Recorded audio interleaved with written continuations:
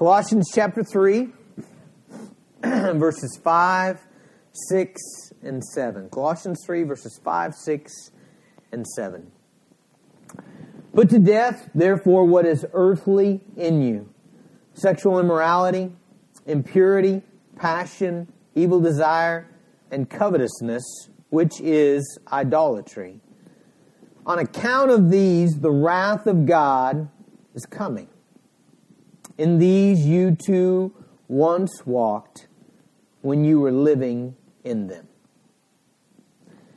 Father, we ask this morning that you would do just what last week's text described, that you would lift our eyes to things above, that you would set our minds and enable us to seek those spiritual realities that have come with our union to Christ.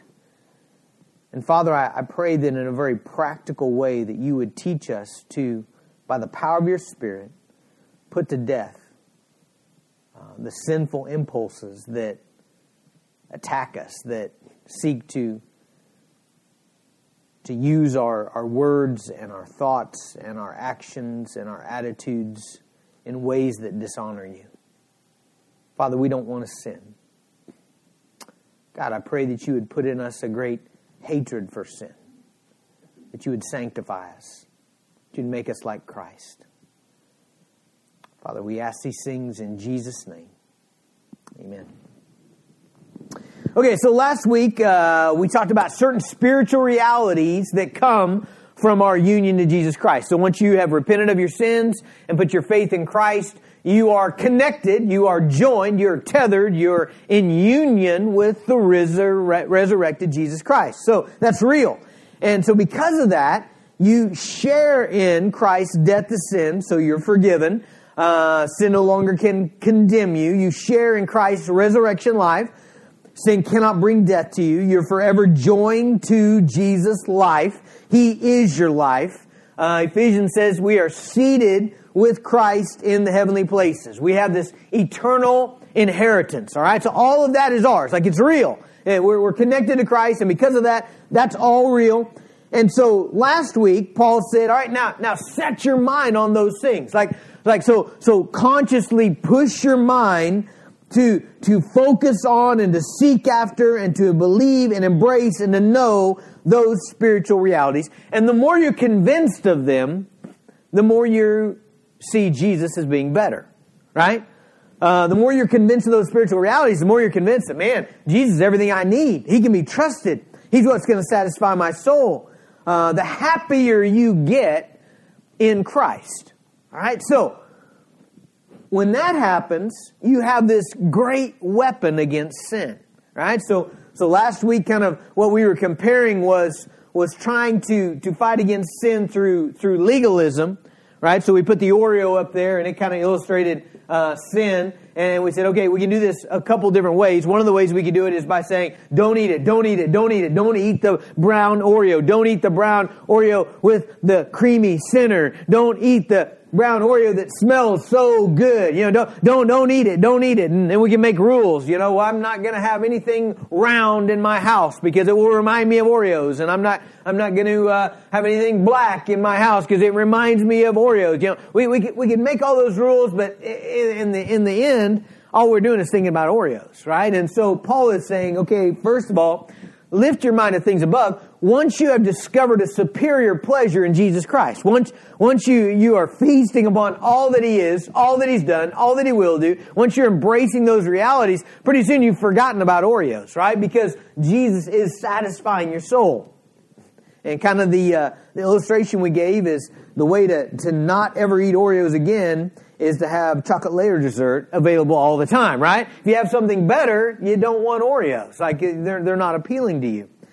And so that was last week. Now, verse 5, okay, says, put to death, therefore. Okay, so the therefore is critical because it's saying, okay, everything you just read, everything we just embraced by faith in those 4 verses about our union with Jesus, setting our minds on things above, seeking those things that are above. Christ is our life. He is better. He's going to satisfy our soul. Okay, so therefore, now verse 5 says, put to death what is earthly in you. All right, so therefore, put to death what is earthly in you. In other words, if you're setting your minds on things above, then you are at war with the sinful impulses of your unredeemed humanness, your unredeemed flesh.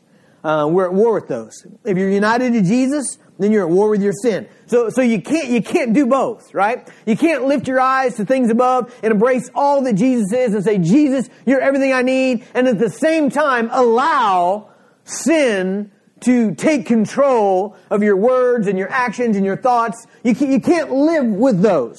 Like, both those can't be happening at the same time.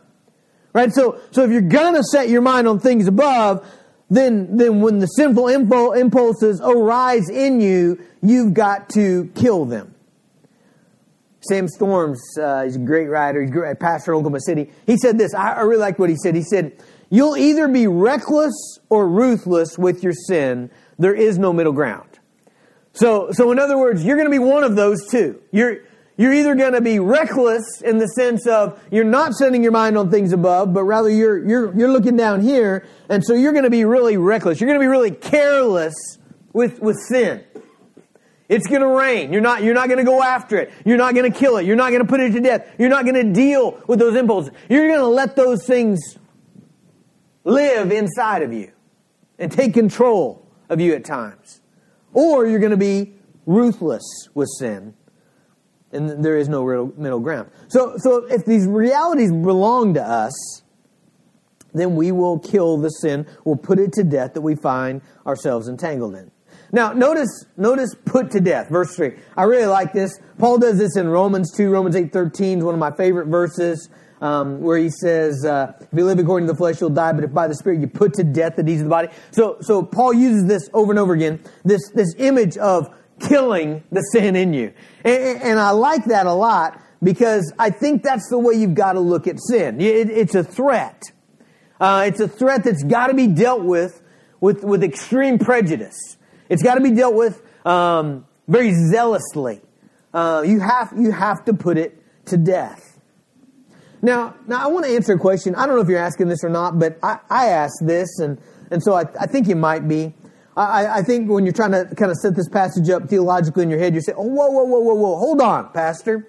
In verse 3, last week we read, for you have died, and your life is hidden with Christ in God. And about a month ago, in chapter 2, verse 12, we read, hey, having been buried with him in baptism, in which you were also raised with him through faith in the powerful working of God. And maybe you know your Bible, and so you're thinking, okay, but remember Romans 6:6?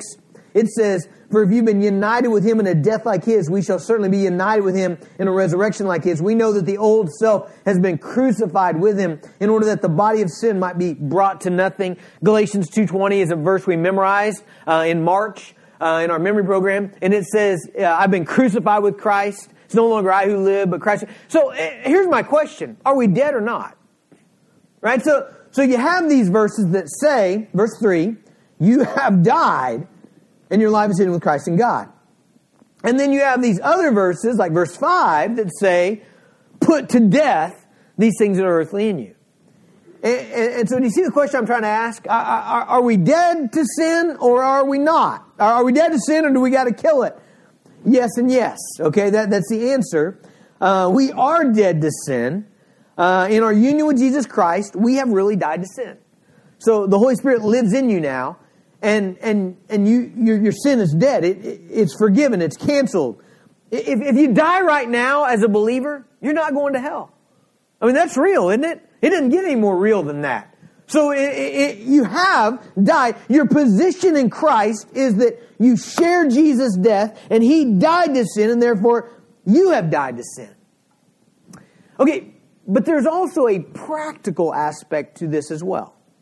And so let's go back to last week and illustrate it there, because we already talked about that, and then let's move on to this week. So last week we said, all right, because of my union with Jesus, where am I? I'm seated in the heavenly places. That's what Ephesians 2 told us, right? I'm seated in the heavenly places. I've been raised with Jesus. Like, I'm joined to him. My life is hidden with Christ in God. All that is true. But then he told us, but practically, you've got to push your mind to embrace those things. Right? So it's true, but if you're not careful, you're going to live down here looking at Oreos, right? And so you got to seek the things that are above. So there's this practical reality that's got to match the positional reality. And so this week, what we're saying is, I am joined to Jesus' death. That is a reality. I'm not going to go to hell because I am joined to Christ as a believer. That there's no pretending about that. It's real. But I still live in this broken world. And I'm still in this broken body, this unredeemed humanness. And I don't know about you guys, but I'm still, to this very moment, bombarded with temptations. And what Ephesians calls deceitful desires. Lying desires. Like you want things, there's these sinful impulses to want things that the Scripture says you should not want. Okay, now, so I am dead to sin. That is a real thing. Christ has taken care of that. I'm joined to His death. But at the same time, I'm also still in this world. I'm still in my old unredeemed humanness. My mind is broken. My flesh is broken. And because of that, I'm susceptible to these temptations, to these sinful, deceitful desires. All right? But I have the Holy Spirit. And so by the power of the Holy Spirit, as those impulses arise, because I am connected to Jesus, I can now kill them. I couldn't kill them before. They ruled me. All right, but now that I am joined to Christ, now that I have the Holy Spirit, now by faith, through the Word of God, I can put to death those things that are earthly in me. Are we, am I making sense? Okay? So, I've heard people try to describe this in a lot of different ways. I kind of think of it like this. So, let's say you're fishing. You're fishing, and you catch this great big fish, and you're really excited, and so you unhook it from your pole, and you run up, 50 yards up the bank to your campsite, to your picnic table, and you put that fish on your picnic table, showing everybody. Okay? Now, here's the reality about the fish. He's a goner, right?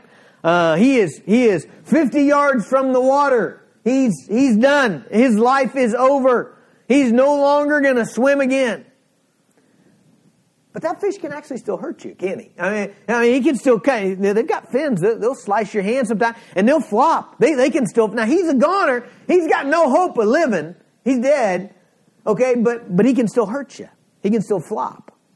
All right? But if you reach over and you grab that little sledgehammer that you use to pound in your tent stakes, and you take that fish and you wham right on his head, he's dead. Right? He's not going to flop anymore. That's the end of the flopping. Okay, so it's sort of like that, right? Like sin is done in your life. If you're joined to Jesus, where are you going? You're headed to be with Christ.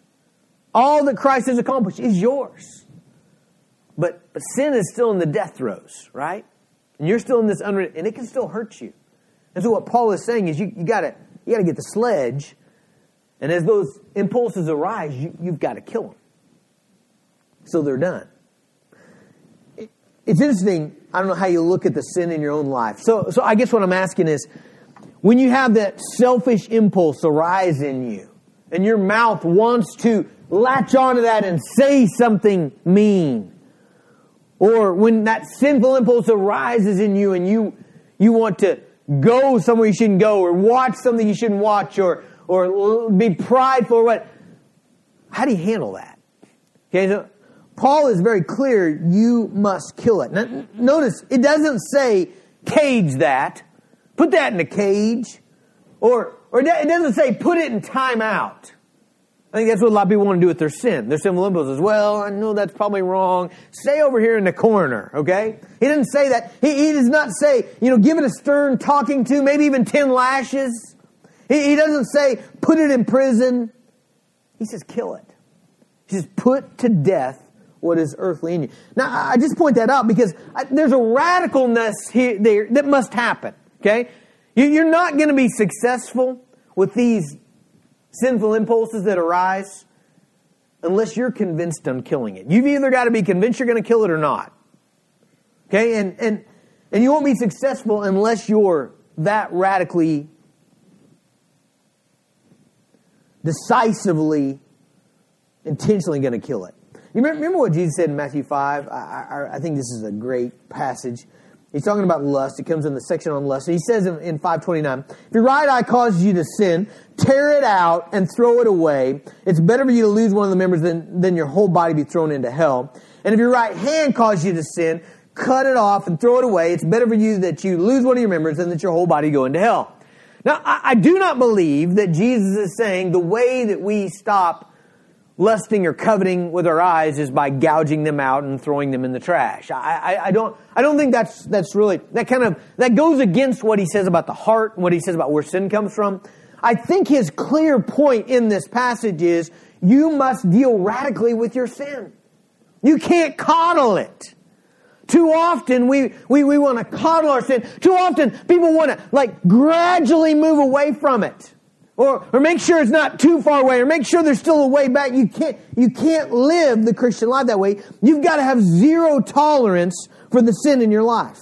You've got to have whatever it takes, whatever I've got to do to put that debt to death, I must do it. If there's certain places or activities or books or media or websites that I've got to put down, then I must do it. If I got to cut those things out of my life, then I will do it in order to kill the sin that arises within me. Notice that the first list that he gives 2 lists here, and we'll deal with the second one the next time I'm with you. But he says in verse 5, he says, put to death therefore what is earthly in you. And then he says sexual immorality, that is the act, and we'll talk about that in a minute. But then he says impurity, passion, evil desire, and covetousness, which all move toward thoughts and desires. Now, I think that is significant because here's the reality. What the Bible's telling you to do is not wait till you're in the act of sin to try to stop it, but it's telling you got to battle sin when it first arises. All right? So when sin first wells up, when there's the first impulse of sin, the first thought, desire, that's when you kill it. Here's a truth that I think we all know, have experienced. When it builds momentum, it becomes harder and harder to stop. Right? So has someone ever done something harsh, unjust to you? And so you're thinking about taking revenge. You want to say something really mean back, okay? But you know you shouldn't. Right? But here's what we often do. Instead of killing it right there by the power of the Holy Spirit with the Word of God, embracing the promises of God, instead of doing that, we're like, well, I'm not going to say it. But then you go ahead and think about it for about 3 hours, right? You go ahead and mull that around in your soul about what that person did and how terrible it was and how you really ought to have revenge. Okay, you know what happens the more you mull that around? The more certain you're going to act on it at some point. And actually you already are acting on it. And so he moves from action to desire here, telling us that you got to put to death even your desires, even your thoughts. That's when you're most successful at putting to death what is earthly in you. You can't be friends with it. It'll kill you. I like what Paul says in Romans 8:13. He says, if you live according to the flesh, you will die. All right, it's trying to kill you. Have you ever thought about your sin in that way? I mean, it really is trying to kill you. Your anxiety, your unnecessary worry, your pride, your anger, your lust, your greed, your covetousness, it's trying to kill you. You can't be friends with it. It's going to harm you. You say, well, I'm a believer. I know that I'm forgiven. It's still going to harm you. I remember I had the interesting thing happen in Kansas City. When I lived in Kansas City, I worked for a grounds operation. And funny, it was a real weird thing that happened. I couldn't believe they did it. But they took the boss of the operation and they demoted him and made him just a common worker like the rest of us. You know, so here's a guy that's been running the place for a long time and he gets demoted to be a common worker. And he stayed there and worked. I don't think he had a lot of other options. And so it was an interesting thing because he no longer had authority over us or kind of the company. But man, he did a lot of damage. So he no longer had the authority, but he did a ton of damage to the operation. And that's exactly what sin will do in your life, a life of a believer. Maybe it can't send you to hell, but it's gonna hurt you. So sin is put to death only by the power of the Spirit of God. We know that from Romans 8 again, verse 13, really helpful verse. If you live according to the flesh, you'll die. But if by the Spirit you put to death the deeds of the body, you will live. So we know that it's by the Holy Spirit, by the Word of God, by embracing the promise, by lifting seeking those things that are above, grabbing onto those spiritual realities, that we are able to put to death what is earthly in us. Now, let's talk about these sins for just a moment, and then I really want to talk to you about covetousness today is really where we're going to go. But let's talk about the sins for just a minute here. Okay, so what is earthly in you? Then he gives some examples. He's going to give more the next time we're in this passage here in a couple weeks. But he says, sexual immorality, what is earthly in you, in other words, what's your unredeemed humanness, your flesh. And then he gives some examples. Sexual morality is the first one. Now, sexual morality is a word that means fornication. The best way to describe this is any sexual relationship, any sexual act, any sexual practice outside of the marriage relationship. Now, I know that I do this almost every time we hit one of these passages, but I'm going to do it again just because, man, I cannot figure out how to do this better. But we're not hitting the mark here, okay? So any sexual relationship outside of marriage. What is marriage? Marriage is a lifelong covenant relationship between a man and a woman that is public, okay, that is covenantal. I don't know how to... Here's what's happening, okay? We are saying this as a church. We're saying this in the United States very loudly, and again and again and again and again and again and again and again and again and again and again and again, people who claim to be born again believers are somehow feeling like this doesn't apply to them. I can't tell you how often people who sit in my office and tell me, I love Jesus, I'm committed to Him, and then when we ask about your relationship to this person, and it finally comes out, yes, we have a sexual relationship. And there's some disconnect there. And I hear all kinds of, I don't know, just crazy explanations. Pastor, we're married in our hearts. Well, that's great, because you know what? I'm one of the starting five on the Thunder in my heart. Did you know that? I am. I'm a Thunder player in my heart. Do you know what that means? Nothing, right? That means I'm pretending. But somehow, like smart, professional, like college educated, Bible reading, Bible memorizing adults who've been in church somehow have convinced themselves that there's this way around this. There's not. Any sexual act outside the bonds of covenantal marriage is sexual immorality. Impurity. It's a more general term for sexual perversion in general. So this would include homosexuality or even lust, impurity, pornography. The next word, passion, is a word that means lust. It would include, again, pornography, romance novels. Evil desires means basically craving sinful things. All of them are in that whole general area of sexual sin. So it's interesting. He gives us 4 words that describe some sort of practice of sexual sin. And then, and this is a really interesting part. Man, I want us to talk about this. And then he says, and covetousness, which is idolatry. All right, now, the word covetousness, your Bible may even say greed. Does it say greed? Some of your Bibles may have greed, which is a great translation, actually. Either one of those are fine, okay? But especially when you think of greed, you always think of money, right? And rightly so. That is very common where greed manifests itself. But covetousness or greed, this word means to want things we shouldn't want, to have desires for things that are against God's law, or just desiring them in a way that puts that above God. It's the sin of always wanting more. Okay? Now, John Piper defines covetousness as this. I like this. Desiring something so much that you lose your contentment in God.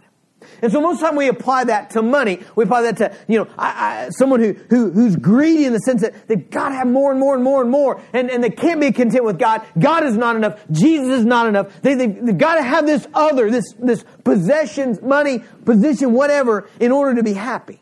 It's putting other things in the place of God. It's putting desires above God's desires. It's wanting something thinking it's so necessary, so important that it displaces God.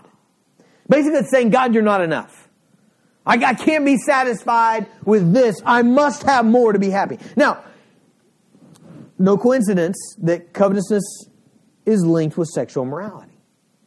So what I'm telling you is the fact that Paul says sexual immorality, impurity, passion, evil desire, all dealing with the sexual realm. And then he says covetousness. That's not a coincidence. He's not just like shooting out random sins here. Those are linked together. In other words, covetousness is linked to sexual immorality.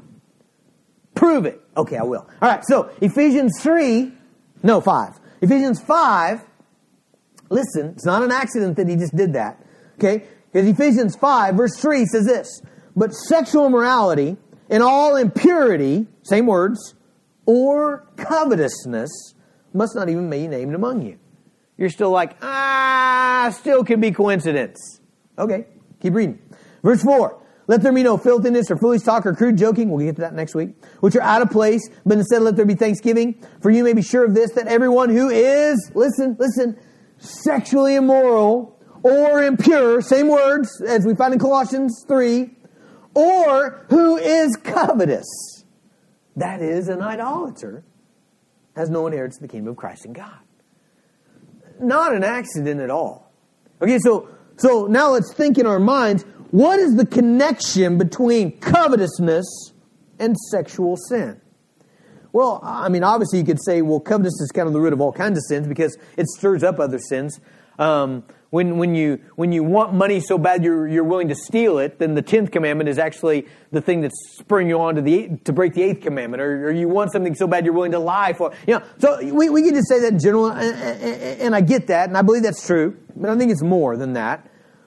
I think covetousness is when we say this possession, this person, this sexual activity is what will satisfy my soul more than God. You see, it's idolatry because it's saying, I gotta have this to be happy. The opposite of covetousness is this. Jesus is enough. That's the opposite. Like, that's not being covetous. Not being covetous is saying, Jesus is all I need.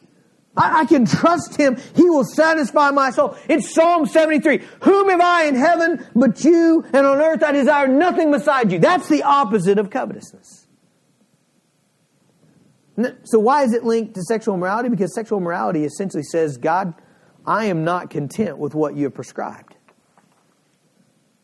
So God has said, okay, I've given the sexual relationship to the boundaries, within the boundaries of marriage. Here's where it's good. Here's where it will be lived out in love and in intimacy and safely. When a person is covetous, they're like, no, I want more. God, what you have said is not enough. I don't trust you. I don't believe you. Sex within marriage is not enough. I need sex before marriage or outside of marriage in order to satisfy my desires. I need sex with someone else's spouse or sexual gratification through pornography or flirting or romance novels. It is rooted in, I'm not content with God. I don't trust Him. It's idolatry. Now, let me show you something interesting. So what's the most famous sexual sin in the Bible? David and Bathsheba. When you agree? Most famous sexual sin in the Bible. So when we go back to that sin, okay? So go back to 2 Samuel chapter 11. You know what, Brian, I told you 11. That's wrong. It's actually 12. I just opened up my Bible. It's not 11. I think I put it on there. It's actually 2 Samuel 12, 7 through 9 is what I want to read. So it's when, after David has committed sexual sin with Bathsheba, and he has he's hid it, and now Nathan the prophet has confronted him. And listen to what God says to David when he's confronting David about his sexual sin. So it's 2 Samuel 12, 7. Nathan said to David, you are the man. Thus says the Lord, the God of Israel. So here's what God says to him. I anointed you as king over Israel. I delivered you out of the hand of Saul. Okay, God's telling him all that He's done for him. Verse 8. I gave you your master's house and your master's wives into your arms. I gave you the house of Israel and of Judah. And if this were too little, I would have added to you as much more. Why have you despised the word of the Lord to do what is evil in His sight? Right? Did you see how God confronted David? So David has committed adultery with this woman, and as God confronts him, God's like, David, I gave you this, I gave you this, I gave you this, I gave you this, I gave you this. And if that hadn't been enough, David, I'd have given you more. Why have you despised me? What's he saying? He's saying, David, the root of your sexual immorality is you don't think I'm enough for you. You don't think I will satisfy your soul. You thought you had to go outside of what I've given in order to be satisfied. David, that's idolatry. Let's look at it in the realm of money. So 1 Timothy chapter 6, verses 18 and 19. As for the rich in this present age, charge them not to be haughty, nor to set their hopes on the uncertainty of riches, but on God, who richly provides us with everything to enjoy. So it's the same principle, just with money. He's saying, man, don't set your hopes on what money can provide. Set your hopes on God, who richly provides all that. So it's the same thing. Why are people covetous with money? Because they don't believe that God will satisfy them. Why do people always want more and more possessions? Because they look up at God and say, you're not enough, man. You're not enough. You can't stop. I know you sit in the heavenlies, and I know that all the heaven and earth and everything that's created is yours, and you spoke it onto existence, and you sustain it by your glory, and I know you're the best and perfect being, but you're not enough. I got to have this car. It's idolatry. It's the root. It's the root of sexual sin. It's the root of greed. It's the root of most every sin. Which is why, and man, we don't have time for this now, but we're going to get to it. Which is why Colossians is going to machine gun us with gratitude, right? So we've already seen it 2 or 3 times, and I've just skipped over it because the real mother load's coming here in chapter 3. But here, coming up in chapter 3, he mentions it in a row every verse. Every verse. He'll talk about this, and he said, come back and be grateful. Be grateful. Be grateful. Be grateful. Be grateful. And the reason for that is the gratitude is saying what? You are enough. Right? It's the opposite of covetousness. Okay. We're getting behind here. Let's move ahead. So covetousness, which is idolatry. Now, what are the reasons you ought to be putting this to death? Here's a couple reasons at the end that ought to press this home. So why should you be putting to death your sin? Verse 6. On account of these, the wrath of God is coming. On account of these, the wrath of God is coming. I think it's going to be a little bit confusing to us, right? Because I think most of us are thinking, well, hold on. I thought we're not under the wrath of God. So let's get to that in a minute. But for a moment, let's just talk about the wrath of God. So I'll answer that question in just a second.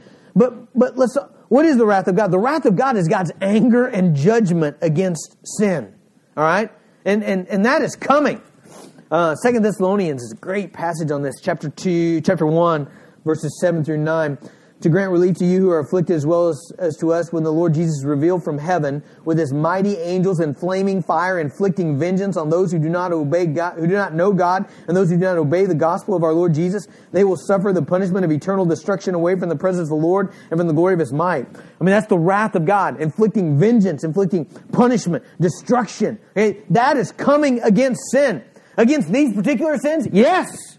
But against all sin. But in this context, against these sins, the wrath of God is coming. And it's just. It should happen. I was trying to think of examples of how we should respond to the wrath of God. So Em and I are kicking these around. Cole's taking a bath last night, and I'm sitting in there with her, and we're talking about, okay, so like maybe when you're speeding, and then you see the sirens, and you're like, oh no, wrath is coming. But you know, that's not a good illustration. You know what a lot of us would be like? We'd be like, I'm only going 64, I'm only going, 75, or some of you would be like, I'm only going 88. That's just a little, I mean, like we would rise up against that. So, man, I was racking my brain trying to think of an example. Because here's the thing about the wrath of God. It's absolutely right. Like when it happens, everybody will be like, yes, there'll be people that are terrified, but we'll know it's right. Because the wrath of God is God's righteous anger against sin. And so here's the illustration I came up with. I hate it because it's terrible, but this is the one that I thought of. So let's say we have children's church up here, and all these little kids come up here and sit down, and I'm doing children's church, right? And one of Casey's boys is up here, and he won't sit down. Like he keeps getting up, like when I'm trying to teach the lesson. I like lose my temper and I grab him and throw him down, you know. Like even when I say it, like what goes on in your gut? You're like, oh no, right? Because you know, oh that was bad, and something bad's going to happen. Like Casey's going to kill me. He'll just pull out his revolver, you know. Right? Like, do you see what I'm saying there? Like, but at the same time, like, do you feel sorry for me? Like, no, that was dumb. Why did you do that? And so it's like an action that immediately we know, oh my, wrath is coming. And it's going to be bad for you. And you deserve it. Okay, that's the way you should feel about sexual immorality. You see, that should be in you as a believer. When you're tempted to it and you start taking steps toward it, you should think that. Oh my, God's wrath is coming on the sexually immoral. And it's right. But now we're in this quandary because you're asking, well, but hold on, Pastor. Romans 8:1, there's therefore now no condemnation for those in Christ Jesus. And what about what we just read last week in chapter 3? If you've been raised up with Christ, if you're a believer, you're joined to Jesus and you're seated at the right hand of God and your life is hidden with Christ and God and you're connected to Jesus. So how can the wrath of God come on you? Well, it won't if you're a true believer. You're like, so I don't have to be afraid of the wrath of God. No, you do, because if you stay in your sin, then you're not a believer. Okay? You follow me? If you live in unrepentant sin, habitual sin, then verses 1 through 4 don't apply to you. You're not joined to Jesus. The Holy Spirit's not in you. All right? So draw a circle up here. Okay? This represents sexual morality. Okay? If I'm in there, if I'm in the circle, then I'm just going to stay. The wrath of God is coming upon this sin. If I stay here, what does that mean? The wrath of God is going to be on me. I was not connected to Jesus. Here's what the Bible is going to say over and over and over again. If I'm a believer and I step into the circle, even if I start to get close to the circle, what's going to happen? Conviction of the Holy Spirit, conviction of the Holy Spirit, conviction of the Holy Spirit. Ooh, I'm going to get out of the circle. I'm going to repent. I'm going to put that thing to death. I'm going to get the hammer, get the mallet, put it to death, and get away from it. Because I'm joined to Jesus, and I'm dead to sin, and I'm alive to Him. And so there's going to be this fervent repentance. Now, this is an important point for our day, because there are multitudes of people who are loudly disagreeing with what I just said. Okay? So there's all kinds of people in the American culture, even the American church right now, who are going to say this. Oh, no. You can live here and still be a believer. God loves you, and He knows this is especially true with homosexuality in our culture right now. You know, you're built that way. It's okay. The Word of God's antiquated. You can be here and still love Jesus. Okay, now Paul, it's interesting because Paul warned us that people would say that exact thing. Go back to Ephesians. In the same passage we've been reading.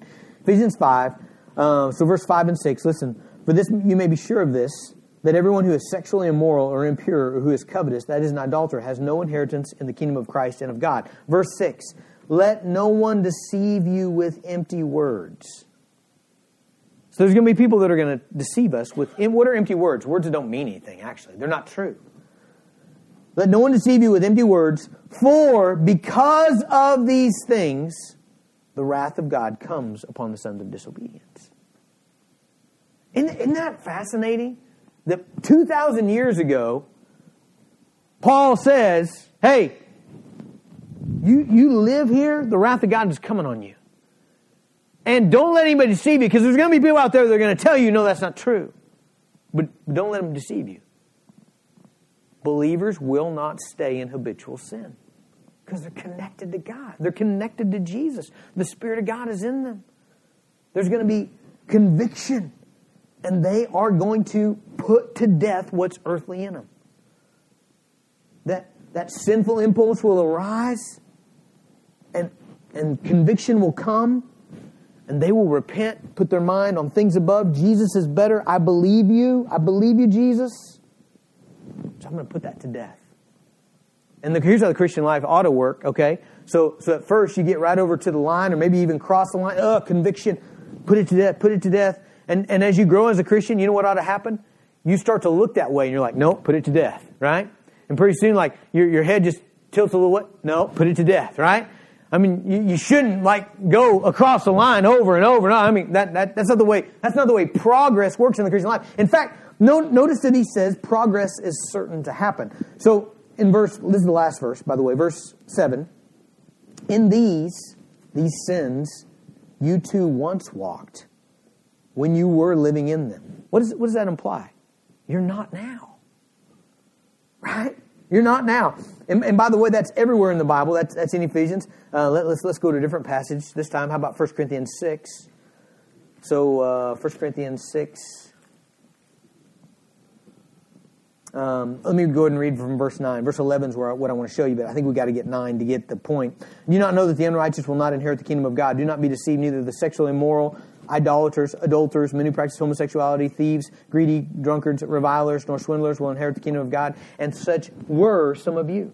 Like he's not saying that if you've ever done those sins, you can't go to heaven. You can't be joined to Jesus. No, he's saying many of you were exactly that. You lived there.